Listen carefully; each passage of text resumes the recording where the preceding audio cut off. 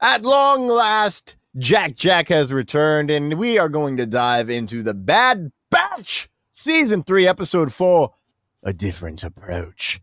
All that and more after our wee little ditty. Wee little ditty, ditty, doo.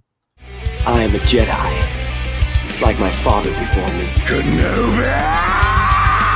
Rebellions are built on hope. You are part of the Rebel Alliance and a traitor. I can bring you in warm, or I can bring you in cold. Never tell me the odds. Well done. You're a rebel now. Hello there, rebels. Welcome to Reckless Rebellion, the podcast with enough chaotic energy to fuel a Death Star, all about the wars in the stars. I am your rogue leader, electrifying force-sensitive, native to the Chiss ascendancy, a.k.a. the broadcaster, a.k.a. Thomas Carter Rochester, and I am joined by the greatest minds the rebellion has to offer. Up first, our master of chaos and pod racing enthusiast, king of the Hoth, the Kleinfeld. Remember, folks, do unto others as you would have them do unto yourself. Scarif native and Anakin's favorite Padawan, Jack Lisan Al-Gaib Pew! Guys, Dune 2 is fucking awesome. Jack, can I touch your Dune 2 popcorn bucket? Anytime, Klein, anytime. Oh my god. I didn't get one, by the way, and I was disappointed. What? How? They didn't have them at mine, yeah. I'm going to walk up to the counter tomorrow, and I'm going to say, one Dune popcorn bucket, please. Extra butter, no popcorn. Thank you very much. Papa Pews and I snuck in some Five Guys burgers. Ooh. You know what? Some of my best movie-going experiences ever have been with a Five Guys in the bag. Fuck yeah. Fucking A. I saw this is going to mean nothing for you guys. I saw the Corner Gas movie with Five Guys. Corner Gas, an incredible Canadian sitcom about a small gas station in the middle of nowhere in the center of Canada. It's the most Canadian television show of all time. Sounds amazing. And they made a movie at one point that was like it was in theaters for like 2 weeks. And me and Gabby, we had to be there. And I picked up Five Guys and we sat down and we had, actually, you know what? I'm lying to you right now. I'm lying through my teeth. You said Five Guys? I thought Fat Burger. We had Fat Burger. I don't even know what Fat Burger is. At Corner Gas. It's burger that's similar. Fat. It's very similar. I'm going to look it up. So 2/3 of this podcast, 66% of us, has seen Dune 2. You might call us Dune 2/3. And unfortunately, the famous mustache Kleinfeld has not seen it. So I have not seen the Sandworm yet. We are going to avoid as much Dune 2 as we possibly can. I would love to give a quick shout out. If you listen to this wonderful little podcast 106 episodes ago, on episode 1, it was released a week after Dune Part 1 came out, and it's what important year to note, was that? That was 2021? 21? I don't even remember what year it was. Oh my God, It's fall of 21. I think it was September. It was November. It was the November hour. Wild. Our first episode, we made a lot of Dune references. Some of us might make some Dune references tonight, but we're gonna put it out. We're gonna shoot our shot next week. The Dune 2 Reckless Rebellion episode. We're taking a detour. We're taking a detour. It's real Star Wars. From Tatooine to Arrakis. Let's go. It is. Yeah. From Jakku to Arrakis. We'll call it Jarakis while we're here. Hell yeah. We are very excited. It is amazing. This is the same feeling I got when I watched Star Wars as a 7-year-old. It's the same feeling I got when the sequel trilogy picked back up a decade ago. Fuck. And so it's like, it's really exciting to have something make you feel the same way about something else that you love. And so you obviously haven't seen Zack Snyder's Justice League yet. I've literally never seen it. No, I've not. Was that the one with the mustache? Release the mustache gate. The mustache Klein's guy. wrong about that, by the way. He meant Zack Snyder's Rebel Moon. Oh, that's a thing Yeah, that exists. I you're forgot right. about that. Have you seen We that? still haven't, Please? we still Has haven't done anyone that seen review yet. They still haven't refuse done to the comment. R-rated version. You're right. The only version that really matters. No. And then there's the I'm director's waiting cut, for right? I'm waiting for part 2, the Seed Giver, or whatever they're calling it, so that I can get the complete Rebel Moon experience. Oh my god, yeah. I don't Zack Snyder anymore. But really quick, Netflix, get the Avatar: The Last Airbender icon things for your account. B, I got Charlie Hunnam from Rebel Moon on mine. I mean, the dude's beautiful. He's got a great beard. Shout out Sons of Anarchy. But this week, we might also review Bad Batch episode 4 next week, or episode 5, excuse me. We might not. I don't know. We'll play it by ear. We'll let the gods tell us what to do. We'll follow the Force. But on today's show, we're going to review the 4th episode of the Bad Batch, and we're going to dive into some of the Rebel Report and probably add a little wrinkle at the end, because I like one story more than everyone else. But how you guys doing today? We got to check in with the smartest execute order 66% of this podcast. So we're going to go. We haven't heard from baby Jack in a while, so I want to jump right to him. He's looking so young. Are you Benjamin Buttoning right now? I wish. That'd be really cool. You're looking for if I could control it. I want to say, Jack, you're looking svelte. Like something's like happening. Kleinfeld. Exactly. Thanks, happening. Klein. Yeah, you're looking. Have you been hitting the gym? Have you been exercising? Like I don't know why I just started doing Trump mimics here with my hands. No one else can see, but I started doing this. It's definitely not because I'm growing facial hair. And that is still the one thing in my life that I cannot figure out, and never will probably. I have been hitting the gym. I went to the gym today during my lunch hour during work. But yeah, just trying to keep in shape. Us old people, we gotta. Stay fit, like watch what we eat. I am turning, it's March 1st. I'm turning 24 this month. What about that? It's pretty cool. You can almost rent a car. I remember 2 decades almost ago. I have to rent a car for my honeymoon, and we're getting charged extra. When is your birthday? March 24th, 2024. It's the same as my sister. That's right. Have we not talked before? Did we? We've definitely talked about it. See, us old people, we forget a lot. Yeah.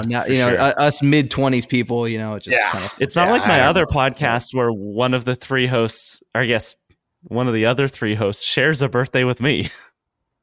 Oh, really? Lauren and I are born on the exact same day. I don't remember that. She's 2 years older, though.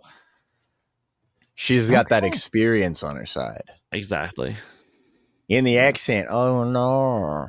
By the way, Jack, you sent a text earlier. You're like, nah, all good. And my Australian series was like, no, all good. And I was like, what? What did he type out? Have you seen, this is a quick detour. So Sabrina Carpenter, know Sabrina Carpenter, Jack. She does this thing where I'm new to the whole Sabrina Carpenter thing because I was like, she took Joshua Bassett away from Olivia Rodrigo. I hate her, but now I'm coming around. I'm realizing that maybe Joshua Bassett was the problem and not her. Which I think is in fact the case because she can write pop bangers, but she does a thing during her shows where at the end of one of her songs she like changes the words everywhere she goes. And the other day when she was in Sydney, she used the word "nar" like as a rhyme in the song. It was so good. She does that everywhere she goes, and it's so fun to listen to, like see what she's gonna come up with for each city because it's usually unique. But yeah, she's been killing it while touring with Tay-Tay. The Swifties. Is she touring with her? Is she opening? For her? She's opening. Yeah. No way. Really? Not for the whole tour. I don't know how long she's doing it for. That'd be cool if you get to see her, though. I don't. I'm seeing Gracie Abrams is the opener when I see Taylor Swift. Yeah, so I don't know. I don't know. I'm pissed because when I'm going to London in August, Taylor is there, and Tom Drew and Lauren Rouse, my 2 co-hosts from Controller Club, are going. And Paramore is opening for Taylor Swift, my favorite band of all time. Dude, that's right up your alley. Wow. So I'm like, do I have to go and just take a lawn chair and just like sit outside? You might have to. Did you see the video of the chick crying because Taylor Swift played Exile and she was outside the concert? Yep. If you haven't seen that, look that up. I don't even know what you type in. That's just Taylor gonna Swift be me and Exile. the whole show. It would be you. I'm just gonna be sobbing. She'll start playing Taylor Love Swift Story, which is her would- biggest song there ever. you I'm go. gonna start crying. I'm gonna be like, "What? She's playing Love Story? Oh my god!" I did see that. That's I Remember did when see that. Richie It from was the everywhere. Bear sang this? It was great. I am going to a huge rock festival called Rockville in May down in Hell yeah. Daytona Beach, baby. Dude, the lineup is insanity. It's like every band I've ever wanted to see that I've yet to see in live, all in the same damn show. And there's no What's way I it can called? see all of them. Rockville? Rockville in Oh my Daytona God. Beach. I'm looking at the lineup right now. Yeah. Let me guess. You saw Motley Judas Crue, Priest and Limp Motley Crue. Bizkit, Foo Yeah. Fighters, Limp Bizkit's the one they caught me. Yeah, no, I haven't thought I about think that's on Thursday. Primus. Or Friday. Do you know Primus? Are you a Primus head? No, I'm not, but I know Primus. No, Primus, fun fact, did a full Willy Wonka and the Chocolate Factory cover album. And it is fucking Whoa. bonkers. You Oh my would know God. Primus, Jack, as the band that sings the South Park theme song. yeah. No way. Yes. Yeah, wait. Really? I Yeah. thought I had no connection to these people. By the way, Evanescence? Oh my god! Are you oh, dude, right? this is That's what I'm sick. This saying, is dude. crazy. I don't know One what word. one Look thing at- on this look lineup, Look at I'll say Thursday, Thomas. the second stage from the underneath the Motley Crue stage. So, Yeah, Disturbed. Yep. I don't know the next one. Just say them all, because like that. Mudvayne? I can't read it. Skillet, Flyleaf. Oh my god. Yeah, like that's the stage that I want to go see that day. The name that all I will about throw out to you when you do go is on Saturday at one of the stages I'm looking at. Foo Fighters plays. Greta Van Vliet, Canadian Yes. band. Oh, They sound identical to Heard Led them. Zeppelin. Led Zeppelin, These kids yeah. sound like it's crazy. It's I'm it's so like Led excited. Zeppelin's making new music, which is fucking bonkers. That looks No, fun. what- I love live music. 100%. I love live music too, to an extent. Like if it's not my vibe, right? Like I'm like, okay, I need to. But yeah, no, that whole lineup all the way up and down the board. I mean, Insane Clown Posse has like, I'm like, do I want to relive my 13-year-old self and go look at go watch Insane Clown Posse Isn't live? Insane Clown Posse the like How Do Magnets Work band? Don't they have a song where they have a song and like one of the lyrics is How Do Magnets Work? It's possible. They sing about a lot of weird shit. But yeah, no, I'm really excited for that. Gonna end up taking a full week vacation. I found the lyric. It's water, fire, air, and dirt. Fucking magnets. How do they work? Oh my god, yeah, that is Insane Clown Posse. I thought you were about. I thought you were about to. You were like listing off the Avatar: The Last Airbender. I intro was there too, for a yeah. second. 4,000 years ago, we were at a war, and now we're not at war again. You sound like South Park making fun of it. Yeah, you do.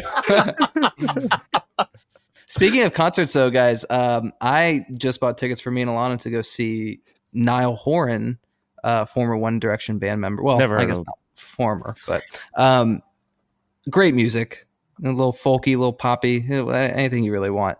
We're going to see him in Charlotte. He's coming down to Florida, but it's Go right Hornets. around when my tap recital is.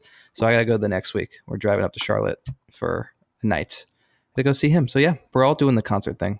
Except you, Klein, you're just getting a lawn chair and sitting outside Taylor Swift. No. the We've best actually I've experience. spent this year. I love live music, and I haven't been to shows in forever. Just this week, I went and saw. I'm going to say a name that you won't mean anything to you guys. Sam Roberts Band, which is like they're a Canadian institution. Okay, Canadian institution. They have a song called "Brother Down" from the early 2000s. That was a big Brother hit. down. Exactly. I'm going to see Vampire Weekend in June. I'm one of these indie rock like. Oh, I fucking know, Klein. Hipster I get boys or whatever. I I love love the it. rolled up jeans and so yeah, I'm going to see Vampire Weekend. Very excited about that. And then I'm going to go see Taylor Swift because we all have a little bit of vanilla ice cream in us. But life is good. Life is How good. dare Should we you get say into vanilla. the Rebel Report? Yeah, should we Star Wars? Should we Dune? We Dune's should next Star week. Wars, Star maybe. Wars this week.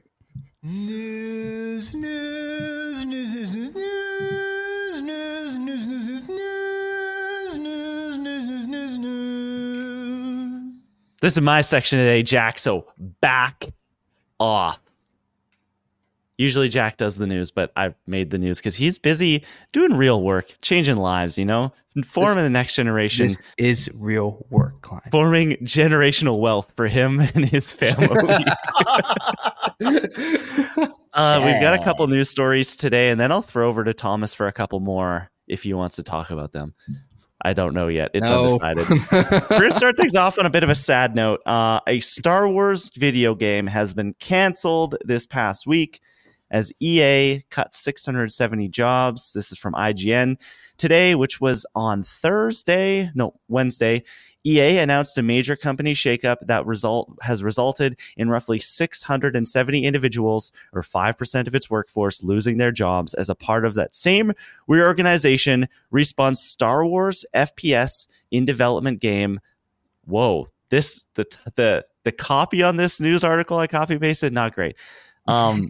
Star Wars FPS in development game that was in development has been canceled.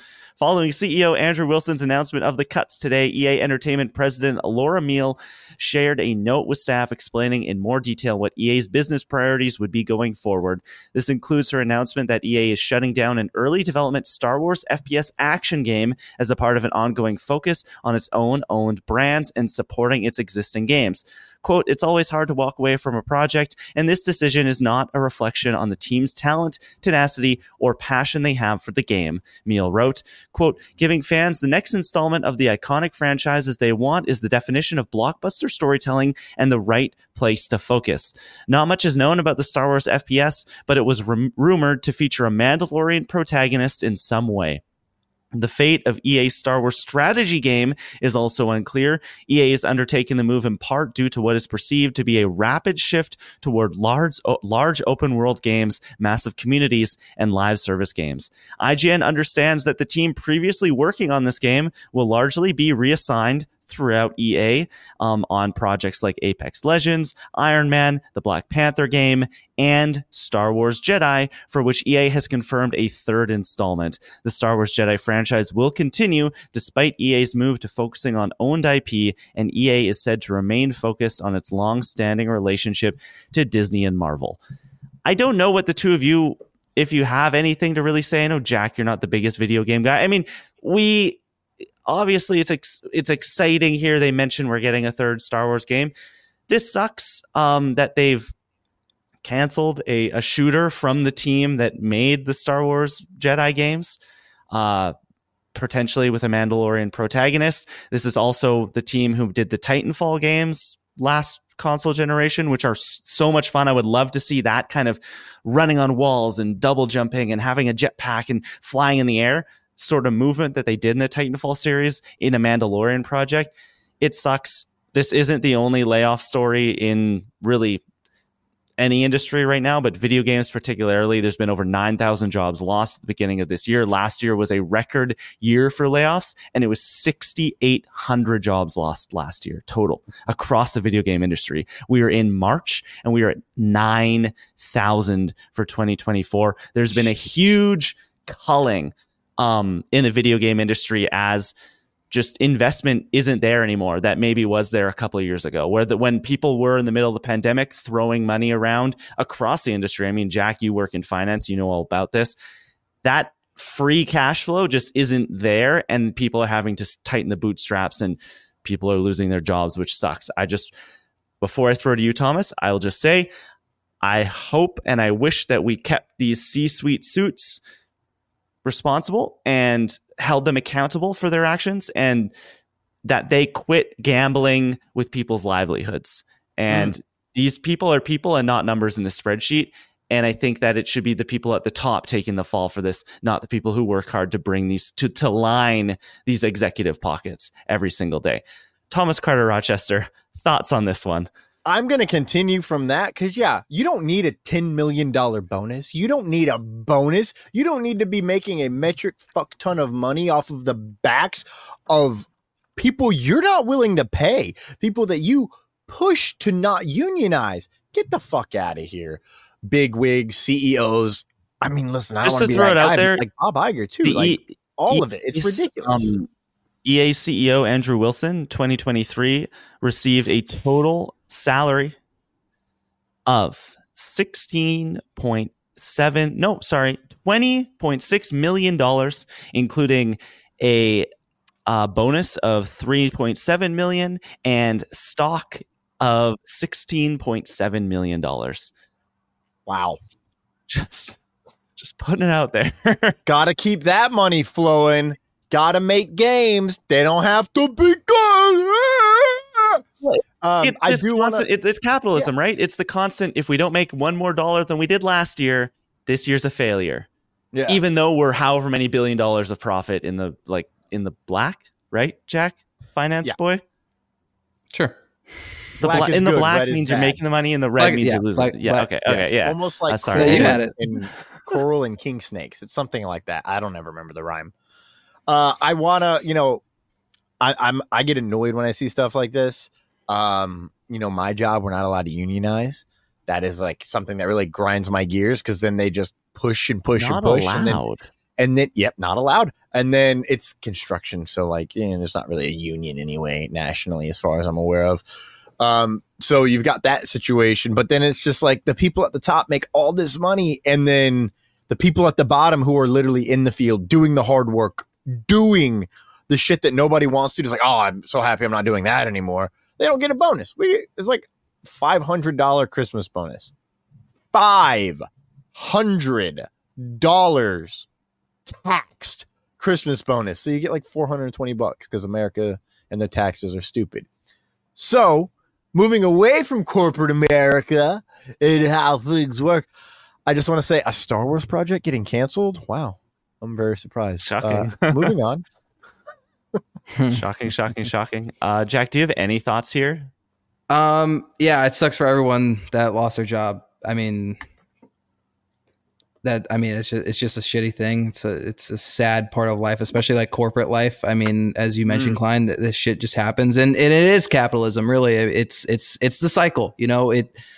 Things are looking good. We're going to spend all the money here. Let's spend money here. Let's throw it around there. And then things aren't looking so good. Okay, well, time to back it up. But I guess coming from my economics background in school, it's all just a cycle. Things will go up again, and there will be jobs, and then it's going to go down again. It's just kind of, not saying it's the right way. It's the way the world should work. It's just the way it does, at least with how things are structured now.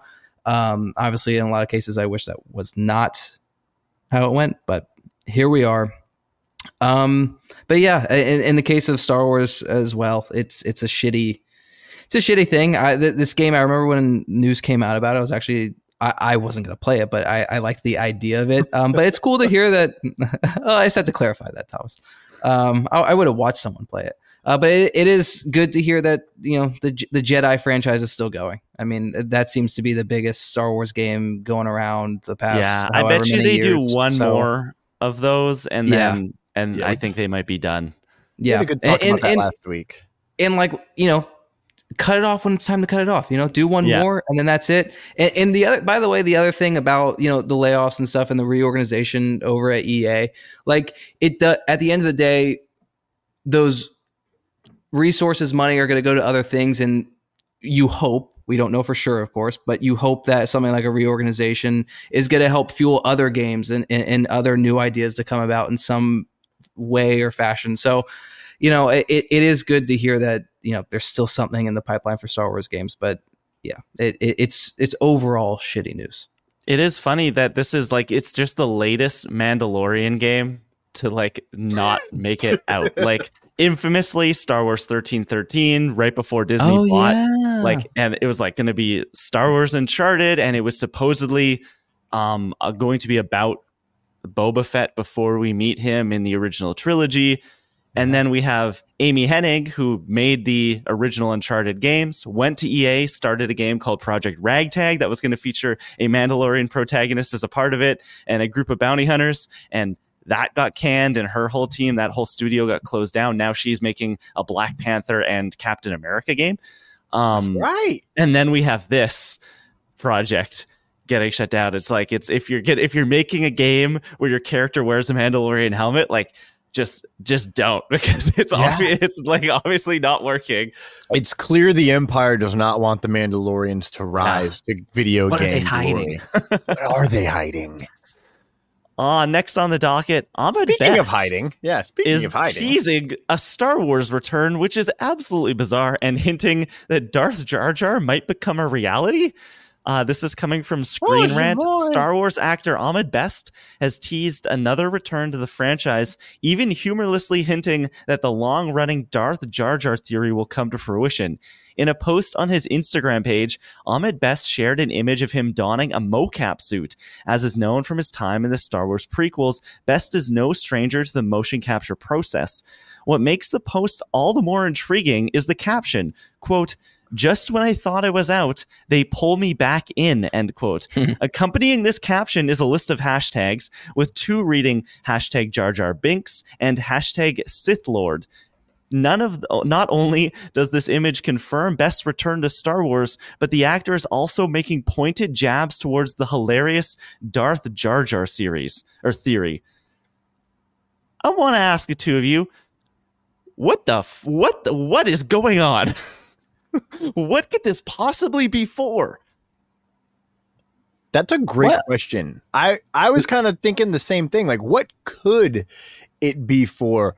My thought is that it might be for some kind of game, to be honest with you. Same. I will say, in Star Wars Aftermath trilogy in the books, which I'm almost finished with, I actually yesterday, I think it was, there was an interlude on Theed Naboo, and you find out that Jar Jar is literally a street performer trying to make kids happy, and nobody likes him. No one wants to talk to him. Tying up balloon animals. They call him the clown, actually. So, like, it's very possible that we see him in, say, the next Jedi game, right? I doubt that they're that far along in the process. This would be way too early for them to be, and that's what I'm saying. Putting him in motion capture for that. So next idea that I have is maybe it's something for animation, because we know they mocapped certain fight sequences. So maybe they need something specific that they want, and they mocap it. Have they mocapped anything to do with Clone Wars stuff before? Yes. Could this be Tales of the Jedi related? That's where I was leaning. Like, it most likely the only could thing be Tales of the Jedi.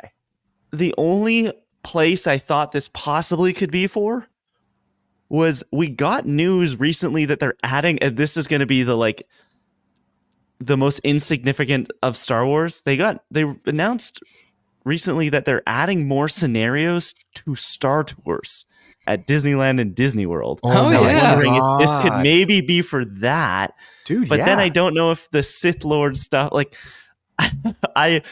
if the Sith Lord stuff wasn't involved, I would think that theory would have a lot more credence. But like, he's pointing, I'm like, I don't think what if? I think the Sith Lord, I think he's just joshing with us. Okay, I think he is, yeah. However, let's lean into that. You know what would be the best place to give us a Darth Jar Jar? Klein, it's your favorite fucking thing in the world. Visions. Yeah, dude, 3. that's what I thought. I was that thinking, would be pretty cool. What if Star Wars Vision Season 3, and I think I've pitched this here in the show, is what if for Vision Season 3, they were like, hey guys, you know how everything before was out of canon? It still is, but it's going to be Star Wars What If. Like, yeah. And let's have fun there. So it's like, what if Jar Jar? And they've talked about wanting to do that with Star Wars. They've talked about wanting to have a What If series. So, oh my God, maybe, what if that's it? I know. That's what I was thinking it could be. Like, I love that because in the book they describe how like his movements and his gestures and the way that he does something that seems impossible, but he does it like athletically, and it's something that we see he shouldn't be doing. And it goes back to the Darth Jar Jar thing. I was listening. I'm like, dude, he's totally athletic. He's not just a dumb goof. It's monkey. It's the Jackie Chan monkey, the kung fu monkey form. I instantly thought of Jackie Chan from what is it, Rush Hour? I think he plays the drunk monkey. Never seen it. What the fuck, Jack? Sorry, you're dead to me, Lisan Al Gaib. You are not him. You are not he. Long live the fighters. Not long live the fighters, which you're not. I got so off track. Darth Jar Jar, give it to me. I need it. Sure, man. Yeah, I don't know. I mean, could it be Keller and Beck in a game? You know, what game? I don't know. Yeah. When does Outlaws take place? Because that's coming this year. But then why would he be? He wouldn't be doing. Could it be like some mobile game, like some? You wouldn't be doing motion capture for that. Yeah, I wouldn't for think that. though. Probably not, but I don't know. Yeah, I know that. I didn't talk about it here on the show, but if we're talking about video games, I just want to quickly shout out the original Star Wars Battlefront 1 and 2 are coming back at the end of this month with online play, and I cannot fucking wait. I cannot wait. New characters. New characters, Very new planets, plays Kit Fisto, get all the boys online. They're adding online to it so you can play with your friends around the world. Yeah. Asajj is going to be in it. Yeah. It's going to be so good. And Ayla Secura. And Ayla Secura. Thomas, do you have any news stories you want to throw out there? I have one really big one because this is something that we've discussed a lot here on this show, something specific that we discuss. And it's not the hypest of news stories here. The Mandalorian and Grogu's tax credits and production details both suggest the Star Wars movie will be budgeting less than previous seasons of the TV show and will likely be utilizing the volume soundstage to fit into the 4-month production period. This comes from Screen Rant, which their source is Deadline. I just read that. That's the tweet. I don't really know if there's any more information we need to dive into from the source that we are citing right now. Do you have more on this, Lisa and Gabi? Yes, just the tax credit stuff. So, hit me with that. The Mandalorian and Grogu. God, that title. The Great Escape. Tax credits and production details both suggest Star Wars movie budgeting. Okay, that was just a tweet. They got like the biggest tax credit that the state of California has like seen for production or something. Because they've been in all the Star Wars movies have been in London for the last decade. They're like, bring this back home, please. Right. So definitely look. The state of California does not just imply LA, and it does not just imply the volume. Okay. Endor. But it doesn't not. Endor was in California. Exactly. But it doesn't not like imply those things. Dude, Jon Favreau is the volume guy. Are you kidding me? He's directing this movie. This thing is going to be shot on a soundstage with the volume behind it. They're not going to the redwoods. Everyone's settled down. They're not going to go find the dunes in Northern California. This is going to be shot in Studio City somewhere. Here's the thing, though. If I'm not holding out hope, but yes, the volume's there. But then if they also build some sets, like it might just be on a set in like at some studio. Studio, we know what the studio is, but like they could still build sets and like I mean a lot of Andor was shot on location, but like I remember the 10 featurettes that we got behind the scenes stuff, like there were sets everywhere, and Thomas like Where are the Andor season 2 featurettes? That's what I want to know. yeah, what the fuck? Let's get on it. You're right, and one thing that popped into my head is they shot Tanalorr? That ain't the right name. Wayland? That's not it. Anyway, whatever that planet was when Boba Fett shows up in his armor to save Grogu and Mando right before Grogu gets kidnapped. That planet, it starts with a T. Toth? No. It does. No, it's not Titan, but it's like anyways, you were Tantus. No. Is it Tantus? No, Tantus is from Bad Batch. Tanalorr. It's not. Anyways, when you got it. So that was shot outside. Like that wasn't volume. They found a spot and they shot that whole sequence on location. So there's a chance that we could get some stuff like that. Tython. Yes, man. I need to go back and listen to the Bane books. I've lost my way. So, I think it's just volume and I'm not hype about it, but you've given me hope, young sir, that perhaps, maybe it'll be a little bit better. The only reason I would have any hope is because it is Jon Favreau, and I don't remember the last one he directed, but I know for a fact he directed episode 1 of season 2 of Mandalorian, which was shot spectacularly. And at the end of the day, this is still the guy who did Iron Man. This is still the guy who did Jungle Book, and I know Cowboys like versus Aliens and Cowboys, but like and Elf. He and old he school. knows how to shoot a film. It's not like they got some just TV director who's done Mandalorian episodes like, all right, here, let's thrust him into a live action movie. He knows how to shoot on film. And one of my biggest complaints, for God's sakes, goddamn right, Klein, goddamn right.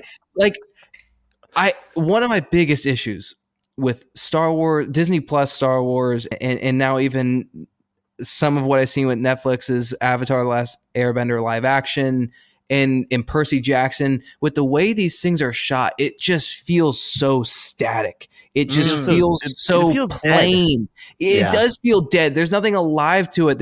And even some of the lighting with it, it doesn't feel, it feels like someone's just like standing on set with holding a camera and just says, don't move.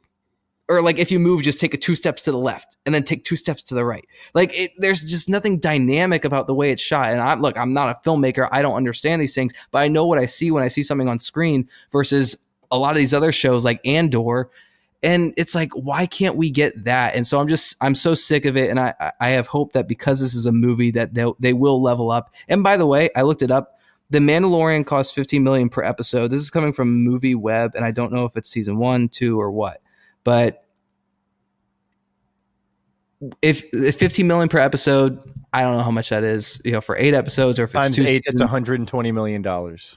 Okay, so if they're going a little less than that, I mean, I'm not going to complain too much if the budget is a little lower, because it increases the chances of it making more money, or they don't have to make as much to make a profit. So I get it from that perspective, and we know Bob Iger's trying to cut back. But if they're scaling back a little bit, it's like I'd rather them do it for The Mandalorian and Grogu versus like the Rey movie or Dave Filoni's culmination movie, where maybe go a little bit more all out. But this is Star Wars Return to Theaters. You don't know quite what to expect. You're hoping for a hit, but Star Wars is in such a weird place. I don't mind the scaling back a little bit. Now, do I necessarily want the volume nonstop? No, but I guess it is what it is. We'll have to see what they do. We have seen, like, we do a lot of volume bashing here on the show, but like we have seen it used in ways that didn't bug any of us. Like Batman. That's what I was going to call out. The Batman was the House one that of the Dragon. Yep. You can't say anything, Clarence. You haven't seen it. I've seen the first episode. The Mandalorian season 1 and 2. I mean, there were certainly moments where it wasn't as good, and you can see it. I think the Batman is the best example. Is like sure. What you can't, like the lighting in that. There are sequences where specifically the Batman sequence where it's Pattinson and Kravitz up on top of that roof as the sun's coming up, and that's 100% volume, and it looks spectacular. It looks amazing. But you know why? Because you had Greg fucking Fraser, and that's why Mando season 1 looks so good, because he was also the DP for that, and he is the DP for frickin' Dune and Dune 2. It's just so hard. Get the right people involved, and you can make it work. So incredibly hard watching. Bring him back. And this week, I want to mention it. Shogun came out on Hulu in the States, Disney Plus here in Canada. The scale of this show it's incredible. I have never seen anything like it. It is Game of Thrones-esque in that. And I'm watching it and I'm sitting there going, why do my Star Wars shows not look like this? Because it is just like, I'm watching it going like, look at what we could have. Like it can be done. I don't think that show was made for $500 million. I think that, I don't know for sure, but everyone's in these tight financial constraints right now. I'm sure FX didn't lay out look at the creator. Look at the creator. What? Look $80 million? Exactly. It can be done. What's going on? Like, is it a I don't want to wrap it up to this because I know there are creatives involved who are passionate, but is it just it's good enough? Like we don't care. I don't know. I don't know. Or, you know what? And look, again, like you said, Klein, not to bash anybody, maybe you just don't have the right people involved, or they're not ready for that next step. I don't know. But like you said, Klein, it's doable. We see it. And it's to a point now where we care enough to be like, okay, we're sick of this shit. Like, I feel like 2021, 2022, I was willing to forgive it a little bit more. But no more just throwing money around. Why do these shows and episodes cost so fucking much, yet you can't make it look nearly as good as this other stuff that costs less and looks fantastic? I don't know. It's so frustrating. And like, it's genuinely to a point, like, Thomas, like, I didn't start Avatar live action from the beginning, but Alana has been watching it and she really likes it. And I was watching just a few episodes, and I get that same feeling I've gotten from all the Disney Plus shows, and I'm just so sick. Like, it takes me out of it at this point. So, okay. Small Avatar tangent, real fast. Let's do it. You need to just watch it all the way through. There are horrible. What? I watched a whole episode. What episode? What episode? Boomy. You watched the worst fucking episode. Oh, he was. No offense to the actor, he did a job. I think he did a bad job. I think he did exactly what he was given, and I don't like the character Boomy in the animation. Everyone's like, "Oh, he's so fun and silly." I'm like, I like him. He's fucking annoying. He annoys me. He gets under my skin, which is what he's trying to do to Aang. So I get it, but like, he's trying too hard. I felt like literally the worst episode in my opinion. That is my least favorite episode, and it in general. But watch from episode 1 and then watch it all the way through, and you will see the CGI differences front and back. Whenever they're traveling, it looks like ass. Whenever there's a CGI person, I genuinely want to vomit because it breaks 3 levels of Uncanny Valley that my stomach cannot handle. Then you get to the final episode and it's like, well, that's where they put all the budget. And that's how it works. That's the way it works sometimes in these series. But if we're just going to talk about looks, we're always going to be pissed off. Because even Iron Man hasn't looked super great in some shots, in some movies. And when but it still holds up. Sometimes. I'm not talking like the first movie. I'm talking over the decade that he shows up. Sometimes. I agree. I mean. Civil War, there's some shots in Civil War. Yeah. And that's what I mean. Like, you take Iron Man and spread it out throughout the whole thing. It's like, it's not always perfect. Same with, I don't know if you ever noticed this. Thanos looks amazing. His shoulders, anatomically incorrect when he sits down. I'm just saying, it's bothered me for years. And I'm going to say it now. His shoulders roll in extra, and it shouldn't because he loses lines. And but in terms of like the Avatar specifically, the feel, the heart of the show is still there. And I think that's something that we need to, at least that's my biggest hope. I'm really not, I don't know how I'm numb to the Mandalorian and Grogu movie, but I'm hoping that the heart and the feeling I get when watching a Star Wars movie is there, because that is something that I didn't feel in Rise of Skywalker, the last Star Wars movie that came out. And that's where I am like gun shy, I would say. It's real quick on Avatar. The other thing I have an issue with is also the makeup and hairstyling. I think it's awful. I'm like, God, that's a wig. Like specifically Uncle Iroh. I've seen pictures of Amber Midthunder as Princess Yue. Thank you. And the wig just looks horrible. And you know, it's little things like that where it just feels like, let's put in the care. Put in more of the care and more of the money into things like that. Because I agree with you, Thomas. The episode with Boomy, it still had the heart. It still had the like. By the end of the episode, I was like, oh man, like that feels like classic Avatar. But I'm just kind of over when I have something like, I haven't seen Shogun, but I know Shogun's out there. I've seen clips from it. When you have something like Stranger Things, even Stranger Things season 1, it's just like, why can't we like Stranger Things? Why can't we? That has heart. That has a great story. And then you add on the fact it does look great.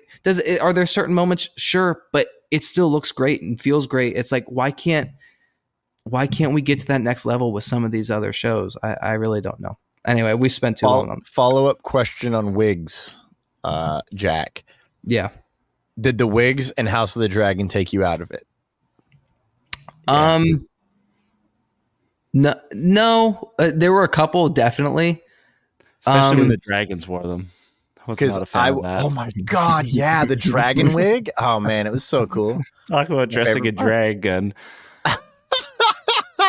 Because the reason I say that is I didn't think about the wigs until you pointed it out to me on Avatar. I mean, obviously, Princess Yue is a fucking wig. Like the hairstyle alone is ridiculous. It's fucking ridiculous. Yeah.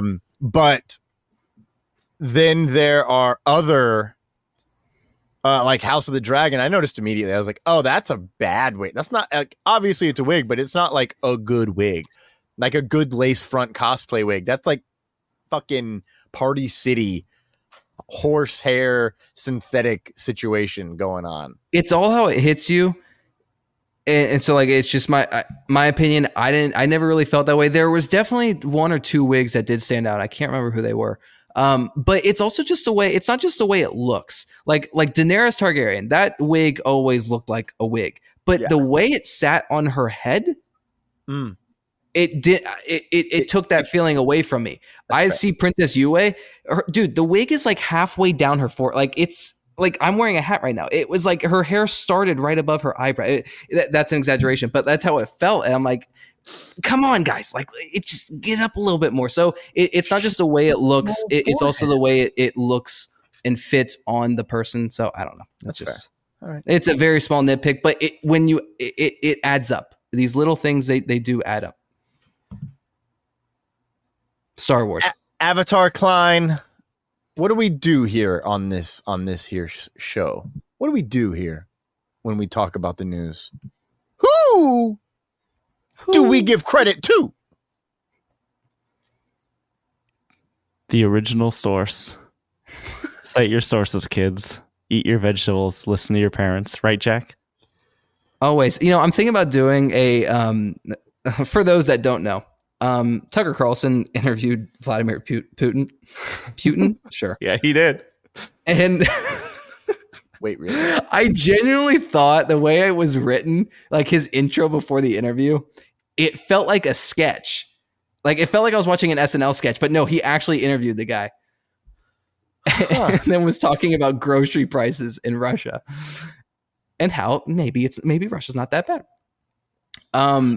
I really want to do like a sketch, like a segment on here of like a Tucker Carlson. I got to work on my impression of him. Or Klein, maybe should be you, but we really need to figure out how to work that in because I've seen some TikToks lately that are just perfection, and I want to apply the Star Wars. Is to blame for the cost of living crisis. You know, the CEO of Kellogg's came out the other day and said, "Why don't we just eat cereal for dinner? That would fix everything." And I think it's a good idea. Third eye opened. Evil dictator or mad genius? You know, if Donald Trump had done similar cloning techniques as Emperor Palpatine, maybe his empire would have lasted longer. We'll never really know. Then he could run the country from jail and out. Oh my god! That's the vibe I got when he was talking about Putin. It's just crazy, man. Anyway, yeah, cite your sources. Get it together, folks. Come on, get it together, folks. The fuck? Yeah, the fuck, man. And by the way, not only cite your sources, but these sources need to make sure they're paying the people who write up the articles. There's been some shit I've seen from writers that I follow.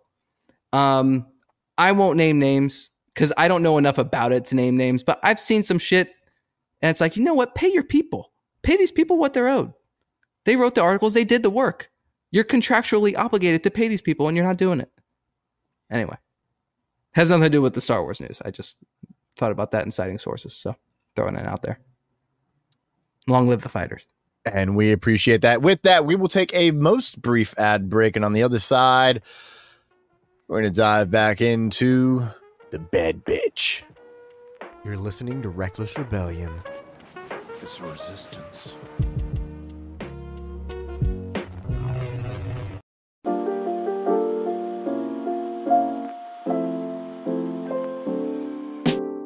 I'm Ethan Simi. And I'm Ben Lawhorn. And we are the hosts of 24 Minutes of A24, a podcast about the movie and television library of A24. This place rules, so come join us in the Green Room every single Friday as we review both past A24 projects and the latest talks of the A24 town. We've even heard of some people entering a state of euphoria while listening to us. So come on with us as we talk about both the uncut gems and the A24 projects that are everything, everywhere, all at once. It's a guaranteed good time, even if we usually run longer than 24 minutes, which is basically every single time.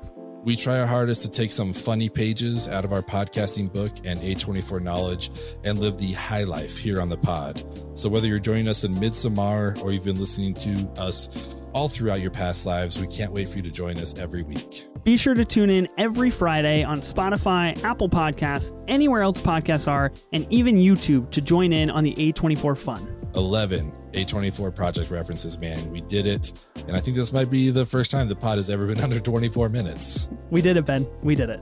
Wow.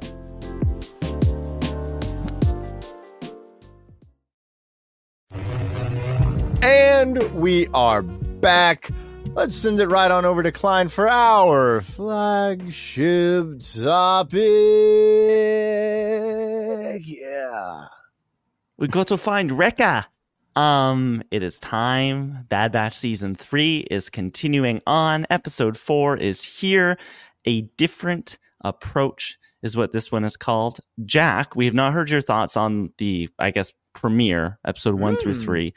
But before we get into anything at all, I want to jump in on some spoiler-free thoughts. What we thought of this week's episode, episode 4. We'll jump right to you, Jack, because yeah, as I said, you haven't gotten a chance to speak about the series yet. What have you thought about what we've gotten so far, and up to and including episode 4? It's been really good. I'm not Put on the box. overly excited or pumped about this show. Actually, yeah, Wednesday I woke up, went to work, and I was like, oh wait, Bad Batch dropped. Forgot about that. I'll watch that later. And I did. The first 3 episodes, they kill it with the premieres. I know Thomas announced, or maybe it was Klein, announced my scores for each individual episodes last week. I thought the first episode was the best. I understand there was a lot more intrigue and plot and story going on in the third episode, but I just thought that first episode was so unique. It reminded me a lot of the Crosshair episode from season 2, where he was off on his own. It's just like a very singular story, Walls and stuff. Yeah, and definitely not as emotional or anything as that one, but it was there and laying the foundation for what was to come in the next 2 episodes. I thought was great. The second episode was very good, and the third episode, obviously, there's a lot to talk about, which you guys did talk about. Great show last week, by the way. This episode, what I like about it is that it feels side adventure-y while also furthering the plot. We're still moving, like it's not just some let's go do pod racing, but not pod racing for the sake of it. And literally nothing happens until like the final minute. And then it's not even that big of a deal. Cause I think at the end of that episode, like there was some stuff going on with Sid. And it's like, where is Sid now? Is Sid ever going to come back? I don't even know. Wanda Sykes to come back. She was in the trailers. Wanda Sykes is coming back. We know that, but Sid, I don't know. But this episode, like I almost got teary-eyed at the end, and I'm sure there are a lot of people who did get teary-eyed. But then it ends with like such a like, oh shit. So I like how they've been telling the story this season. There hasn't been really any like, I hate saying filler, but especially with Bad Batch, I think it qualifies. There hasn't been any filler side adventures for no reason. It feels like we're going somewhere and telling a very specific story. I just wish they had done that for the entire show. Thomas, you were high last week. You were high on the show. You were high on Bad Batch last week. Oh my God, that's hilarious. What did you think about episode 4 specifically? I have only seen this episode once. I saw it Wednesday after a 12-hour day. So I wasn't cognitively fully present. I really love what you said, Jack, that it is a side story that furthers the plot, because that is what I was feeling. I also was really feeling for the first time, the connection between Crosshair and Omega. And I actually heard this on another pod. I think episode 1 was the first time Crosshair ever said Omega's name in the entire series. Oh, wow. Yeah, I don't know if that's true, but I thought about it. I'm like, he never really does address her. Like, she shows up, and then after that, it's always about the brothers. He never really has much interaction with her specifically. So it was really cool to see their connection come together. There's a line that like it's just the way that their energy bounces off of each other back and forth. And you can really see, like, every time Crosshair wants to dip out, he's like, I can't do that. You know, like, he's won over by his conscience now, which I really love. It's really furthering the character of Crosshair even more. God, he's going to die. I can see it. But I don't know. I did not expect, I should say, the ending. Like, I was like, oh, this isn't like, this is going to be fun. It's whatever. And then it happened. The shot, like, there are 2 shots. I was like, oh, that's a good shot. And then the final shot was like, holy fuck. Like, the literal distance is beautiful. Oh man, it was gorgeous. And it ended and I was like, wow, they're really doing it, man. Like, I ended the episode excited. This isn't your father's Bad Batch. No, it's not. It's your crazy uncles, and I'm here for it. Klein, what did you think about this one? I thought it was another really good episode. I don't know if it hit the heights of the 3 episode premiere. Like, I think that this is probably lesser than those. It'd probably be similar to me in my mind of episode 2, but like, as both of you said, I really like the narrative momentum that we have. This isn't stopping at all, at least so far. Like, it is constantly, you constantly feel the push. And even though we're on this other planet, we're doing this other thing, and we get up to hijinks for sure. It does not feel like the Bad Batch of prior seasons. Like, it feels like a more mature story. It feels like we won't have any of these detours that we've talked about at length so many times. I'm really fascinated to see if they can keep this going beyond this. If in however many weeks, when all 16 are out and we're all done, if we're feeling the same way we feel right now, because it looks like it's going to be that way, that every week is going to have some dramatic narrative crutch to lean on. And I really liked episode 4, and I'm excited to see where we go next. But let's break down the episode beat for beat, note for note. Thomas, can we please enter Star Wars territory, or not Star Wars territory, spoiler territory?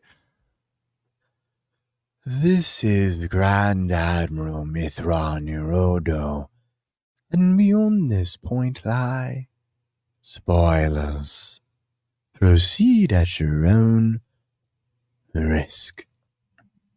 Bad Batch Season 3, Episode 4, A Different Approach. The quote of the week: "You're the one who wanted to bring the Hound." Hound, a lot more key to this show so far than I thought it was going to be upon meeting him in episode 1. We started in hyperspace. Batches are her. Batches are her? She calls him a her. She calls him a, she calls Apologies, Batcher. Batcher. Yeah. In hyperspace, where we start, Omega, Crosshairs, and Batcher, they're not doing all that well. The ship they used to escape Tantus, it's sort of falling apart. I guess they've dropped off these other clones that they met in the jungle already and are now headed on their way to figure things out. They are forced to pull out of hyperspace as the ship is in disrepair, and the escapees decide, you know what, we're going to land on this mysterious mountainous planet that they find. So they go down there, they head in orbit, and they land. However, the landing does not go as planned. Things are really falling apart. They end up crashing, are thrown from their crashed ship, and Omega and Crosshairs decide, okay, this ship is done. We can't do anything with it. We need to figure out how we're going to get off this planet. Let's go look for resources and hopefully find a way off of this rock. We don't even get a name of it the whole episode. Back on Tantus, we jump away. Nalisay has been imprisoned, and Hemlock is pissed that Omega got away. He thinks that Nalisay has something to do with it. It's like, why? We've been taking blood samples all this time, and nothing's happened, and now all of a sudden, one of them comes up positive. What's going on? And Nalisay is like, sometimes tests can throw false positives, and he does not like that. He doesn't take that as an acceptable answer. He's seen the M count sample, which I mentioned, and is like, what's going on? Why have there been so many negatives before? Back to Omega and Crosshairs, this new planet they find themselves on it's not the best place. Obviously, it is Empire controlled, and they need to do something about that. So they dress in disguises so they can kind of move freely about the planet. Something I did find interesting about this Empire controlled planet is both of them, yeah, they're in disguises, show their faces. And I mean, Omega, as we'll get to in a couple minutes, like is pretty prominently featured in this city. There's no like call out for like wanted young girl that looks like this and clone that looks like this, because I feel like that would be a smart thing to do, just to send to every Empire country. You're at this point, the Empire's doing pretty well. Just a weird little note that I wanted to touch on. They decide that the plan they're going to do is Crosshairs and Omega are going to get on a shuttle leaving the planet. Crosshairs, he had a different plan. He was like, you know what? Let's go blow it all up, take a ship, and get out of here. And Omega's like, no. That's going to be, we can't do that. We can't kill these people. So Omega comes up with a plan. No guns. She walks right up to the shuttle ticket counter and goes, one ticket or 2 tickets, please. And the person's like, well, where are your chain codes? I don't know. Must have left them in the other jacket, I guess, Omega says. And the man at the counter goes, well, too bad. No chain codes, no tickets. Sorry.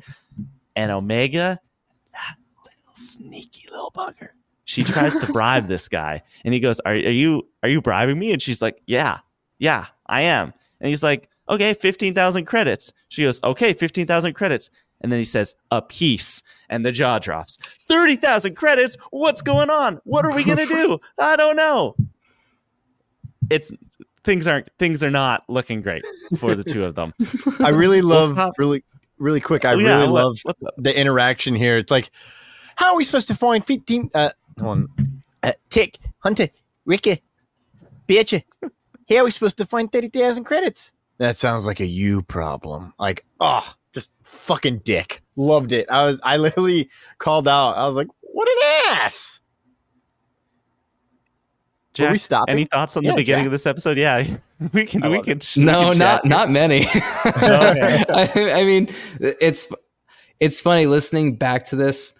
I was kind of like, oh yeah, that happened. Oh yeah, that little moment happened. Yeah. I do want to point out, especially because I wasn't here last week, Hemlock is a great villain. He's not your stereotypical. I love how soft-spoken he is. Yeah, and he's a scientist, and I don't know. It's just a different vibe with him. He brings a different element to the show that we don't normally get in like a Clone Wars, a Rebels, Bad Batch. Like it has felt pretty standard in the past. Like, okay, here comes this Imperial, here comes this governor and this officer. It's like, all right, same old.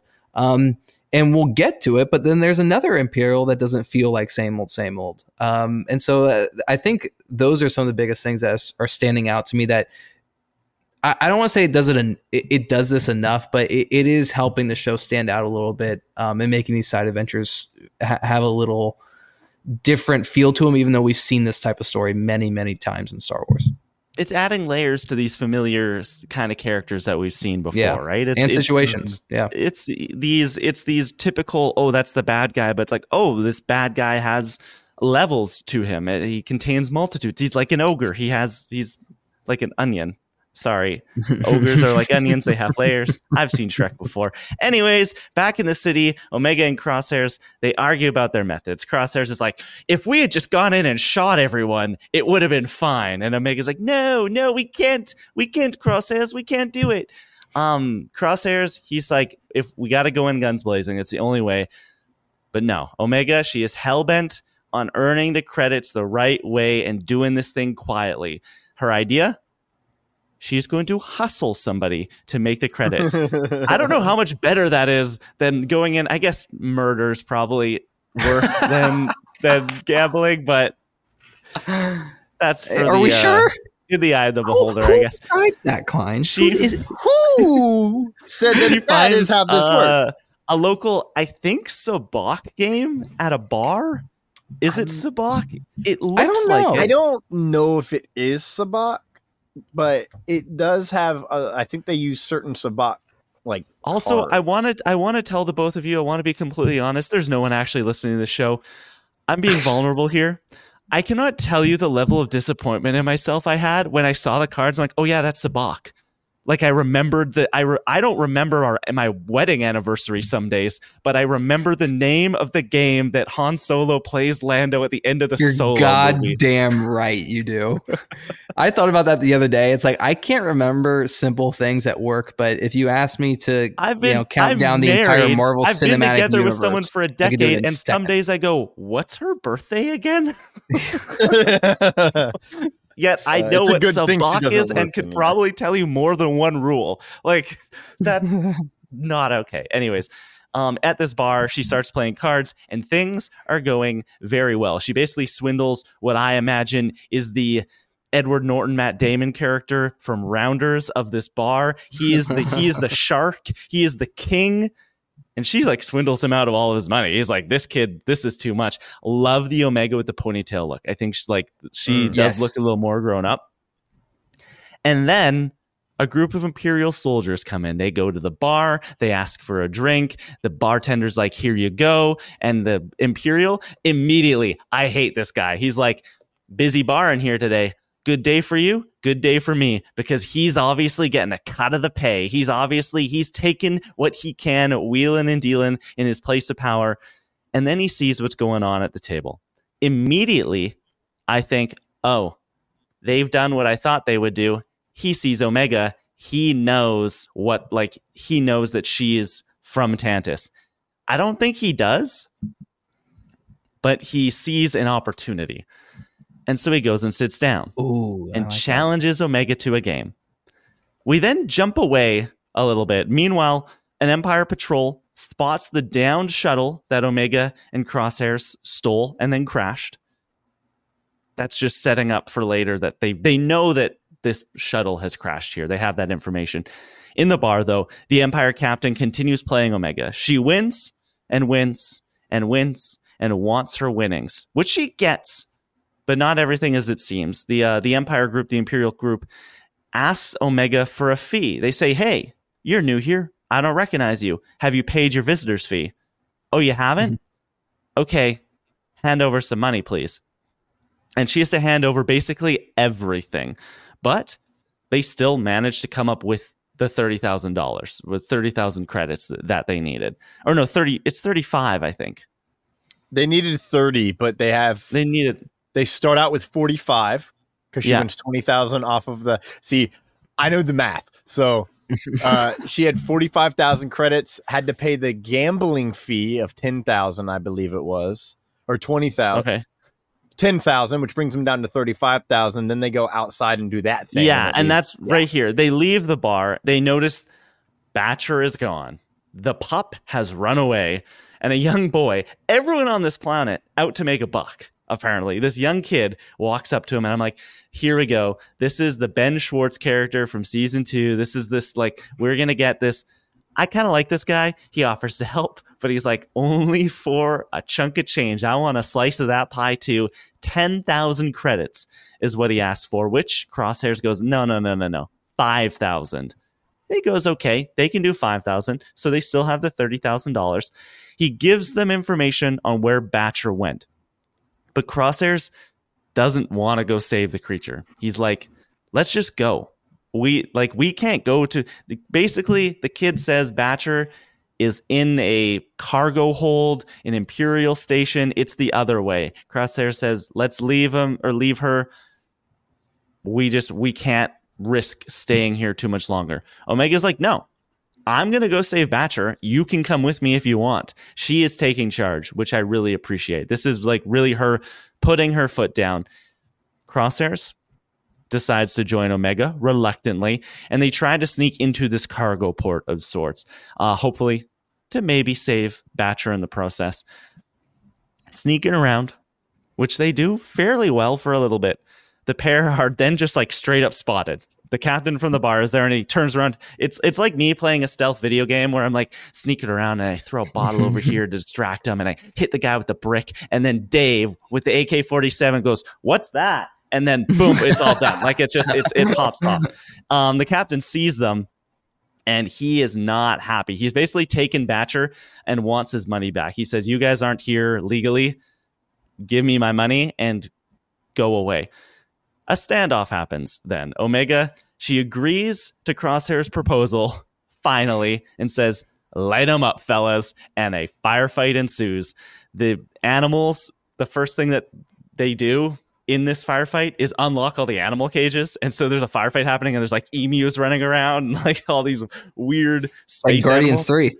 It is like exactly like Guardians 3. Where was if only Sabotage had started playing? It was like, we get a sick one shot of Crosshairs. Like that would have been so cool. Imagine him just like shooting people, just like, oh my god. Yeah.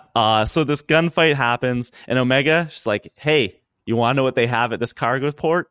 Ships. We can get out of here." So she climbs aboard one of the Imperial cargo ships and commandeers it, while this asshat of an Imperial captain gets eaten, just straight up devoured. Oh yeah, I forgot about by that. a giant octopus. We don't even see the thing's mouth. The thing's open, tentacles come out, grab him, and maybe he's into that. I don't know what this reminded me of. What does it remind you of? The raptor, the opening scene in Jurassic Park, the raptor scene. It's the same kind of crate, and the guy gets like pulled in. It's not shot the same way. But it reminded me of that. What's that? I think the thing that ate him is a raptor. Oh shit! You're totally right. From Force Awakens. Wait, time out, guys. You guys mentioned this last week, but like, I thought it was pretty much just confirmed based off the look. That was 100% a Sarlacc pit, but in a swamp. Last week. It had at the end of episode 3 when they're escaping, or episode 2 when they're escaping. I think it was just a swamp version of it. Like when the mouth came up, it's like that's the mouth of a Sarlacc pit. It was slightly different, I think. I was too busy taking because of it's swampy, but yeah. it's the same creature. It's the same species. Like I want to confirm that now. But Klein, before we continue to finish this episode, it is a Rathar, 100%. No way. That's 2 episodes in a row now. They had to start, and kind of 2 weeks. The second I saw it, I'm like, what a weird callback. What a weird thing to include. But like, sure, like that is it's definitely a Rathar. Yeah, comicbookresources.com says it's a Sarlacc. So it's 2 weeks in a row now. They had a Sarlacc pit, but in a swamp. And now a Rathar. That's so cool. Look at Bad Batch. Are we going to get the weird, like, I'm going to try and do the impression of the animal, the weird, like, thing that Obi-Wan rides in episode 3, the one that goes like, oh, dude, if that creature ever shows back up in Star Wars, I will be so happy. I love that thing. I want one. Or the creatures from the Colosseum. Dragon. I've never seen those again. Oh my god! Yeah. I think one of them popped up in Clone Wars. The Mantis, maybe.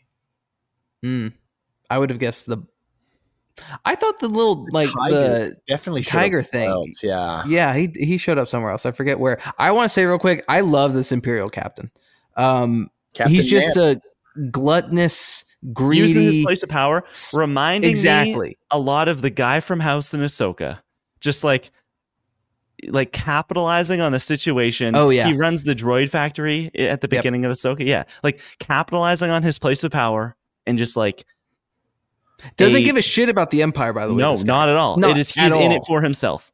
Right, and that's it's he wasn't just some bumbling idiot. Yeah, he gets eaten at the end. It was a Rathar, but like he wasn't just.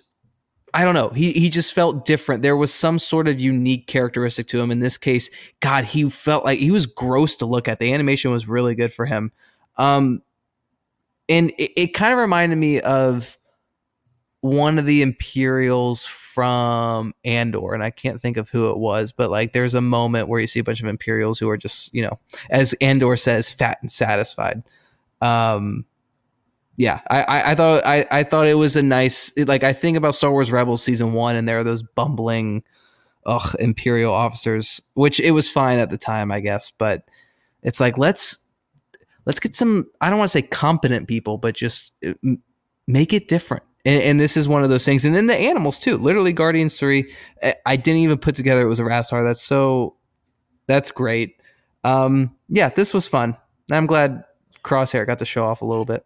Yeah, I really loved one of my favorite parts of this whole thing is like he's just angry the whole time. He's like, and then he leans in and she's like, we're doing it this way. And he's like, I would like to say and remind you that my skills are being entirely wasted. And she goes, noted.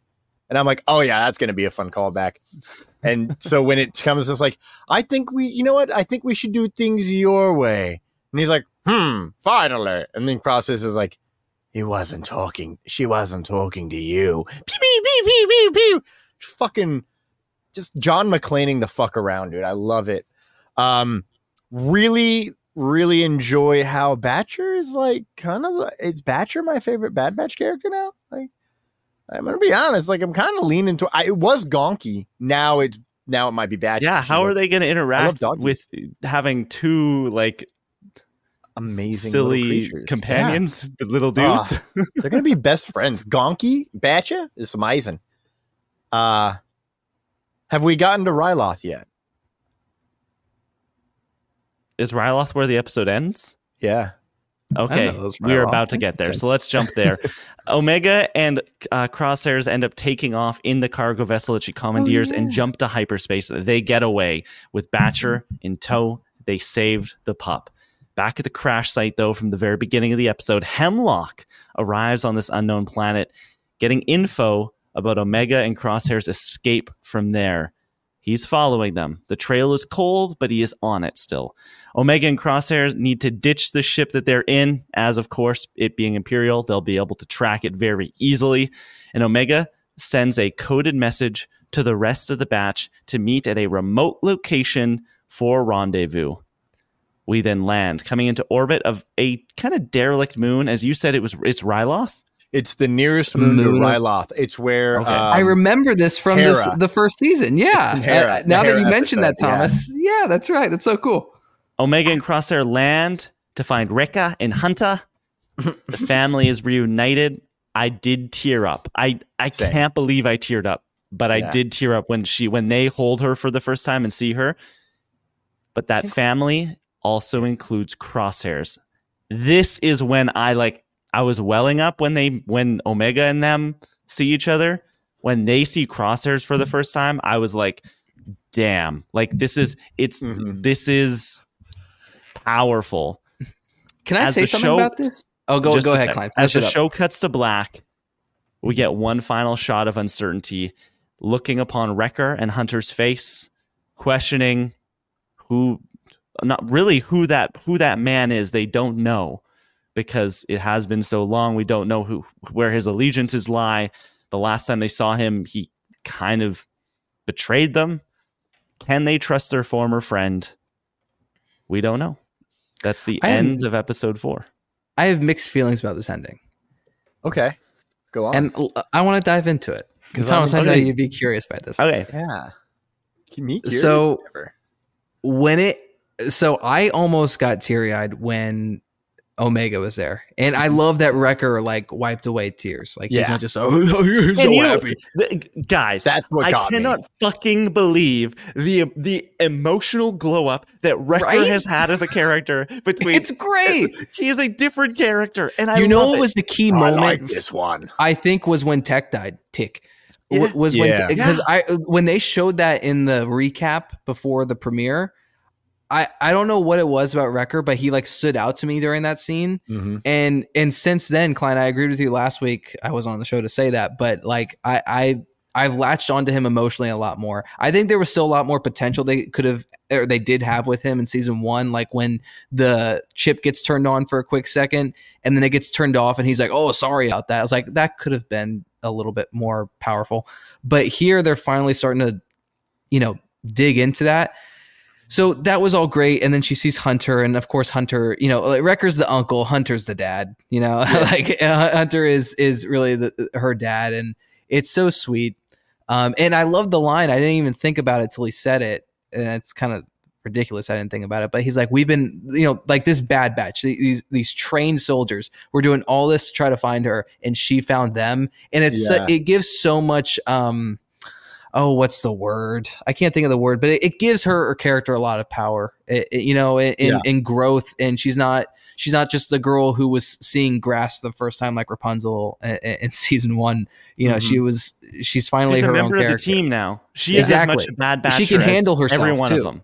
She can handle herself. And I truly believe she would have figured out a way. It may not have gone exactly the way it did. Obviously, she wouldn't have been able to kill all those people, but I think she would have figured out a way to find them even without Crosshair. I truly believe that. Even if it would take a couple more years or whatever, a couple more months, whatever, I think she would have. Well, even think about the escape that we've gotten. Think about everything that's happened to her so far of getting off Tantus. Like it hasn't been Crosshair's grabbing her by the arm and whisking her away. Like he helps in that gunfight at the end of this episode, but other than that, like episode, other than that, it's been Omega. Like she's been the leader, and he's following, which is, I think, so cool. And I think they're building it up so that at the very end of this, we can leave them and just start to follow her. Yeah, I agree with that, because, and I really do love how we don't know shit about Crosshair still. He's literally still just the gunman, which gets me excited for next week. We find out a little bit more. And I'm talking like we don't know about him other than who he is on the inside. I know, but there's more there. Oh with that shaking. Like I agree with you. I'm curious, like, because of the shake. Again, I don't think he lives. I don't think he makes it out at the end throughout the season. And I think it's going to be really intriguing to see where that goes. But in terms of the emotion, I was like, oh my God, it's happening. And then I was like, I can't wait. Like when they see Crosshair, I'm going to lose it. And then they see Crosshair and they instantly start grimacing. And I was like, and I am no longer emotional. Holy shit. I did not think about this way. I didn't think that they would be as upset. Like, because the last time they saw each other, didn't he save them on Camino? Wasn't that the very last time he actually saw them? Before we answer this, Thomas, this is my point. This is where I was going with this. And so I'm glad. I'm so happy you bring this up. I teed you up there, baby. You did. I appreciate it. So the Omega stuff happens. And when Crosshair's there, I'm like, okay, I kind of expected the emotional aspects of that scene to continue. I thought it was going to be like a very Star Wars animation at times thing to do, where they quickly forgive him. Oh man, we've had our issues, but you brought her home to us, and like gives him a hug and that kind of thing. And they're crying maybe. And Crosshair's like, oh man, they accept me still, and I'm sure we're going to get to that at some point, but no, that music fucking hits. And I believe it's still Kevin Kiner. The music hits and it's just like a haunting, uneasy feeling. And man, Wrecker looks fucking pissed. He's so pissed off. And I was like, oh my God, this is so good. But then I asked the exact same question that Thomas just asked. Wait, what happened with them the last time they saw each other? All I could think of was stuff from season 1, and I didn't even know if that was right. And that's my problem. That's why, as great as that moment was, the show, like, I don't think that's a me problem personally. Like, you could say, yeah, Jack, you're the one who forgot, but like, it is your problem. There's so much of those first 2 seasons that are, it's me. Hi, I'm the problem. It's me. There's so much good stuff in those first 2 seasons, but there's also so much that is just so forgettable. And even those emotional moments, like I remember their last meeting with each other, at least even the last 2 were emotionally powerful moments. Like I remember talking about them with you guys or somebody, but I can't remember it. And it kind of pissed me off. It's like, man, this scene could have hit me even more than it already did if I could remember what happened, if the first 2 seasons were a bit more memorable, and I'm sure they were for some people, not to take away from them, but it's just how I felt in the moment. That's why I was mixed. I'm like, this is really good, but it's also highlighting why the show has failed in the past for me. So that's where I'm at with this ending. Okay. That's fair. Yeah, you've been more down on this series than I have. Like, I got excited for next week because next week's episode is titled "The Return." Well, I don't think what Jack is saying has anything to do with what is currently happening. It's less a season 3 problem and more of a season 1. It's that's what I mean. Series overall, right? Like that's what I mean. Like it's you've been down on the show, so that is carrying over to this moment, which I totally understand. I think it's a great moment, but I agree with you. Yeah. Yeah, it's a great moment. I took time to think about it. I was like, man, the last time that they saw each other was like he was saving them, right? I'm gonna have to go back and look up a little bit more in season 2 and see if they did. I still couldn't tell you. Really? They just know though, even if that's the last time, they know that he has been with the Empire. Because that's the last time they saw him was like he was splitting from them, and I don't think they knew he was any sort of prisoner. No, so to them, he like how do they have no idea. They don't know if he's completely turned. Like they have no idea where his motivation is at right now. And this is yeah, I agree. But I'm with you, Thomas. I'm excited for next week. Holy shit, it's still a great moment, and I'm excited for what's to come from this. And going beyond that, I don't know if they'll dive into this, but what the fuck were they doing to Crosshair in that facility? Like, I think we're gonna find out. I hope we do, especially because of the shaking in the first 3 episodes. I truly hope we do, and they don't just gloss over. It's like, I went through some shit. Oh, buddy, that's sad. I'm sorry. Can I you're say with us now. Something that is the most glowing praise I can give a Star Wars thing? The ending of this episode was real Andor vibes. Yeah, just like the emotional complexity of everything that's at play and like the motivations and stuff. Like it felt like the ending of an episode of Andor, which I was not expecting at all from the Bad Batch season 3, but I'm happy we got it. Mm-hmm. Yeah, I agree. I don't think I was doing some research. I don't think Crosshair has seen the Bad Batch since the end of season 1. So that's about a full year since he last saw them. Season 3 takes place 18 BBY. And I guess that makes sense. So like they know nothing about what happened to him. It's just like you saved us and then you went back to the Empire to do whatever the Empire could be does. there with her as a hostage. Like we had exactly. They had no idea. Exactly. So like I didn't even think about the past when this happened. I just thought, oh shit, like they're literally because they tee it up with Rega tees it up with we didn't even know if it was real or if it was a trap, right? And so then Crosshair shows up, and now those alarm bells are ringing. It's so good. This season is so fucking good, and I don't want to be that guy, but I'm gonna be that guy because we are those guys. Well, I wish it was like this the first 2 seasons consistently, because having fun is great and all, but like, listen, what I'm about to say. I don't mean it like Anakin Skywalker. I don't mean it like Jeffrey Epstein. Fuck the kids. I want this shit for me. I don't mean it like Jeffrey Epstein. Oh my god. I don't. My god. Make adult Star Wars animation. I have broken the podcast. That took me a second. Energy, baby. Oh my god. Okay, guys, let's get out of here. How many Bad Batchers out of 5 are we giving this? Before we do that, I do want to look really fast. Next week we have episode 5, The Return. After that week, we have 2. I think we're getting Asajj next week. We're getting what? It's called. No. I think we're getting Asajj. It's called The Return. It's not I have friends who have seen the first 8 episodes, and I was like, I don't want you to tell me when. Maybe your friends are liars. Does she show Thomas's friends quit lying to Thomas. If Adam Blevins lied to me, I'm gonna fucking lose Can't it. trust him. Nah, bro, what if he did? But the thing is because of what happens at the end of this episode, the return, it's the return of Crosshair to the family in the fold, which gets me super excited. But then the week after that, March 13th, we get Infiltration and Extraction. Who oh they my getting God. Guys. Maybe I'm wrong. Guys. Maybe there were nice in unison. Fucking beautiful. That was amazing. The return might actually be that Omega and or Crosshair gets taken back to Tantus. Oh, Because fuck the that. week do they get after is no, I called don't think shit, they you could be infiltration right. and I extraction. don't think they get taken back to. I don't think they get taken back there. I think they go back there. I think it's a willing thing. Ooh, fuck! I see you.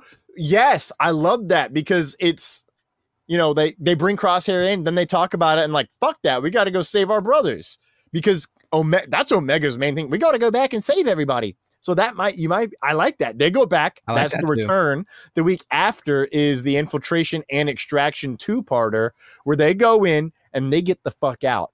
That's amazing. Prison break for the Bad Batch. One way out. One way out. Let's go. God, I fucking love Andor. It's Can't so spin goddamn them. good. Oh, don't do that to me, Clyde. Anyways, Bad Batches. How many Bad Batchers out of 5 are we giving episode 4? Jack? All right, we're gonna take Wrecker, we're gonna take Hunter, and we're gonna take Hunter. Omega, and then we're gonna take one of Tech's limbs, and then take one of Tech's other limbs and chop that in half, and you're gonna get 3.75 out of 5 Bad Batchers. I hate how he does this. I hate I it. want you to hate know- so many Oh. decimal points. We do quarters, Hold on. man. Wait a we minute. do quarters. Really fast. I thought you meant you were only going to take the limb itself. Like, okay, I'm going to take 0.25. Oh, I'm going to take another 0.25. No, I see what you're doing now. Yeah. Your math is wrong, though. If you took 2 limbs off of him. Whatever, Thomas. Sorry. I don't think I'm sorry. these things If a through like limb is you a do. 0.25, then that's it. That's why you either bisect it or No, trisect I it or took cut 'em it. into I took quarters. it as a limb is 0.5, and then I took another limb and cut that in half and got 0.25. So 0.5 plus 0.25 is 0.75, 3.75. Sure. See what I did there? So you only Math. took 1 full limb off. It's fine. No, a limb and a half. That's what I'm saying. You got 1 limb and then Yeah. half a limb. Okay. That's what I'm Because saying. 1 limb equals 0.5. How can a limb equal 0.5 when you could just cut him in half and be 0.5? Because that's just the math I did in my head, Thomas. Okay, that's I fair. didn't actually think Sorry. about the halves. Sorry. But anyway, solid 7.5 out of 10. We got there. We did it. 3.75 out of 5 Bad Batch. I had to question the bisection of it all. I'm going to go with, after talking about this, I think I'm up to a 4, like an even 4. Because I was hovering around 3.5, maybe 3.75, only taking 1 limb off because that's how math works.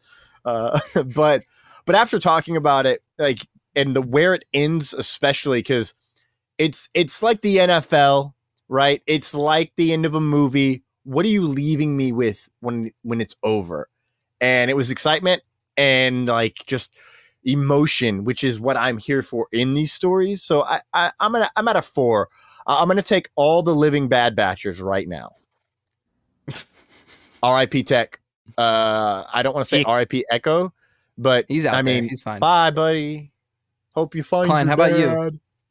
I'm Klein, giving are it a you okay 4. with my 0.25 increments? Okay, No, you're I'm going not. with the 4. But you do what you want to do. I'm not going to stop you from being. So the would person you that rather wanna I be. do like 3.7, 3.8, 3.9 type No, thing? I would No rather you do decimals, it. It is a 10-point scale divvied up into 5 whole numbers. So But- 0.5s. I will just say the reason I do the Have you ever used 0.25s an app is, called Letterboxd? That is what the scale Yeah. is based upon. Okay, and that's fine for Letterbox. Klein, listen to me. I'm saying like I'm not the- stopping you from Fine. doing it. You do. You be the if you want to. You are be stopping me this from person. explaining. I've tried this is the second time now I've tried to explain. I love fair. you, buddy. 0.25. I like doing that. And Why I do know we I let can him still back do on the it. show? See, that's the third time. I like doing that. Because I like multiple. I like how it You can like translate flexibility. very. You don't like That's to a make 4th time. decisions. You like to That's be a 4th time. indecisive, and you like to fledgle and just like sit in the middle, be a fence sitter. Are you gonna let me finish? No, I like the easy translation to a 10-point scale. So That's when what I get the that's what I just 3 gave to you. When I get the 3.75, I like how if I just do that to the 10-point scale, it's an easy 7.5 out of 10. You see what I mean? Math. I do see what you mean, but I hate it. fucking love math, guys. Like it's I'm giving like it a being able 4. to- I'm giving I it a like being 4. flexible. If That's you more want to let flexible than Jack your know system, how 'cause wrong I can he translate. is, where can you do on. that, Thomas? You can let Jack know how wrong he is at Jack Pues, JACKPUES. That was really hard to spell. Underscore, No, but yes. but you can underscore. I forgot that. Fucking loser. You had it, though. You got the spelling right. That's important. Yeah, it was a struggle. I'm not gonna lie. I saw it in my head, and then saying it was hard because my brain is like, "There's a 7 in there. We're dyslexic as fuck." Anyways, that's why I don't read. I listen to books. You can tweet at us. What is your out of 5 Bad Batcher rating? How do you cut your Bad Batchers in the morning? Tweet at us at Reckless Rebels, RECKLESSREBELS. Head on over to Apple Podcasts, Spotify, Amazon Music. Leave us a 5-star review, preferably, and let us know anything you got going on. Really fast. Love Twitter. Shout out Noeda Ruiz. Shout out. Amen. Shout out Daisy. She was Ric I haven't Flair heard Daisy's name. at a That's at a new one. convention. Yeah, that's Noe's little girl, and she calls me the broadcaster because we're always talking about Cowboys, angrily texting each other about the Cowboys. It's a love-hate relationship, you know. It's real bittersweet. This fandom, fucking losers. I had a little girl when I was a morning show host call me the morning announcements. That's what I was known as. I was known as the morning announcements. Like school. Yeah. Like you're on in the car every morning. Like, yeah, I guess. Like, sure, that makes sense. That's adorable. Jack, where can everyone find you on the social medias? You can find me on Twitter at Jack Pues, JACKPUES. I guess it's not underscore, Thomas. Now that you had it right the whole time. No, I got into my routine of saying it. Spell. Who? I thought of underscore because I was thinking of Instagram. I guess you can go find me on Instagram. I've never really plugged that before, but that's the same thing, but an underscore in between Jack and Pues. And yeah, just tell me about how right I am, about how that I actually am flexible with my rating system and how I can translate to a 5-point scale, a 10-point scale, whatever the fuck I want to do, because it's that easy when you multiply. Recommendation for the week, go see Dune 2. Boys, I do have to go. I'm in a rush, unknowingly. I love you. And thanks for having me back on. That's what happens when you're engaged. That's true. She's out of town, but that's true. Dune 2 next week. Can't wait. Fuck you too, Klein. Love you. Bye. Jesus. Klein, where can everyone find you on social media? You can keep up with me over at the Kleinfelt, TheKleinFelt, doing a lot of stuff over on the direct.com as well. I've been pushing more and more from the website on my Twitter, but head on over to the direct, see everything that you need to know about the universes you love, including Dune, Star Wars, Marvel, DC, everything there is under the sun. This one or Arrakis's. Recommendation for the week, go watch Shogun on FX. It is great. It is fantastic. It is an amazing television show, and I cannot wait for the next episode. Other recommendation, I'm sure Madam Web is still in theaters, so go watch that. Boo. You can find me. Have you seen it? No, I have not. Do you plan on it? No. Let's go, buddy. I boycott Sony's Spider-Man movies, like after Carnage 2 or whatever it was called, Venom 2 Carnage, whatever the fuck. Actually, let me rephrase that. Not doing it. Oh, I boy. will not pay to see it. If it's on Netflix in a week, it feels at this point, judging from how the box office is going, I'll turn it on. I'm curious. I got to see it. Yeah. You know, keep the Rolodex filled in the brain. But yeah, am I going to go? I actually did think about going and spending money on another movie and then just going into a Madam Web showing. That is smart. That's old fashioned right there. I am not going to see the Madam Web in theaters. I potentially will watch it when it comes out just because I've heard it's laughably bad, right? As opposed to Morbius, which is just bad and not funny at all. And I'm like, okay. I love the movie The Room with Tommy Wiseau. I did not hit her. I did not. Oh, hi, Mark. I cannot do his accent anymore. I lost it. Anyways, you can find me on the Twitter sphere and all social medias at TC Rochester Act, TCROCHESTERACT. My recommendation is to go watch Avatar: The Last Airbender, the live action series. It encompasses all of book one. It is really good. I want to talk about this more, but no one has seen it. And the people who have seen it have shows that I've not been invited on. So that's a bummer. Change that, guys. I've talked to my old roommates who talked me into it. In case, little anecdote, my old roommates, we lived on a house on a street called Sedgewood. Our group chat is Sedgewood for life. And everyone's nickname in our group chat is a character from Avatar: The Last Airbender. I'm Sokka. One roommate, Mikey, he's a very large human being and he's very hairy. He's obviously Appa. Bev, she's Momo because she is, I don't remember why we named her Momo, but she just fits the personality. And then Matt, who's married to Bev, his is Ember Island Toph because he's always just out here going, "Roar!" just to fuck with his wife, Bev, which is amazing. So that is like how core it is to our group there. And I got to talk about it with Appa a little bit, and he pointed out some things, and I was like, you know what? I didn't even bump into that because that's important because of this thing that doesn't happen. They cut that out. They don't have the time for it. And I don't really bump into that. I bump into this one little thing. So like, I really want to talk about it. And my Amazon is talking to me. So I guess she's telling me to wrap it up. So, Avatar: The Last Airbender, absolutely love it. Go see Dune 2. Holy fuck. Klein, tomorrow, buddy. I'm so excited. I'm so excited for you. 11:30 a.m. I can't wait. Get some breakfast in me, dude, and then go and hang out with a sandworm for 2 hours. I think I'm going to wake up, watch Dune. As soon as I realize, find out what time it's going to end, I'm going to pick the earliest showtime I can go to right after and go right into Dune 2. Because, fucking A, man. I'm so excited for you. And with that, brings us to the end of the episode. Oh, good old-fashioned sentience and droids. We love you. We thank you. Remember, the Force is your ally, and a powerful ally it is. We have spoken. Get some twin sunlight and stay hydrated. This was podcasting. Yippee! May your knife be sharp and your dune be sandy. Happy weekend, everyone.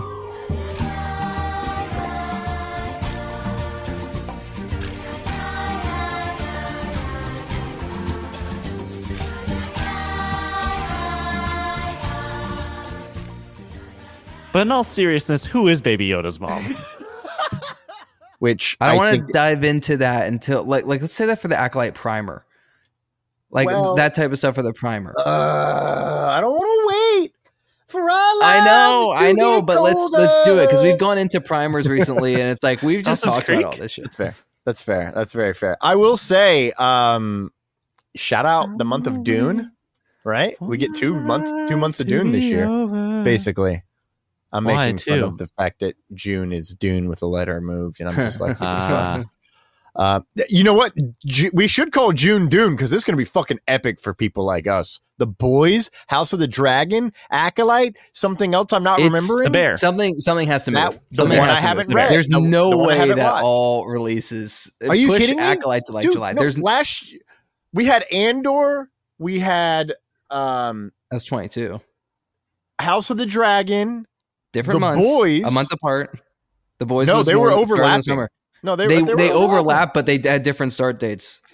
Andor was pushed to September. House of the Dragon started August. Yeah, but what I'm saying is they overlap. They're not all starting on the same day. They're all starting but all June. within June. That's a big difference. If you're starting a week apart, 2 weeks apart, is a lot different from a month. Look, as a fan, I love it. I'm just saying from a business perspective, especially if I'm Star Wars and the Acolyte, where House of the Dragon has a huge audience. Rings of Power was also on. Rings of Power was also August. That's why Andor moved. So Andor literally did the thing I'm saying the Acolytes. Rings of Power, shout out. Season that was a happening. great show. Yeah, it's so much better than House of the Dragon, right? Lisan Al Gaib. Yeah, it's so. I don't know. I'm just thinking about Dune. I don't know why when I'm try and think of the Dune music, all I can hear is the do do do do do do do do of the Wonder Woman theme song. Oh, that's weird. Let me get you. I got you. Oh, there we go. I tried to lean back and turn the gain down, but I don't think I did good.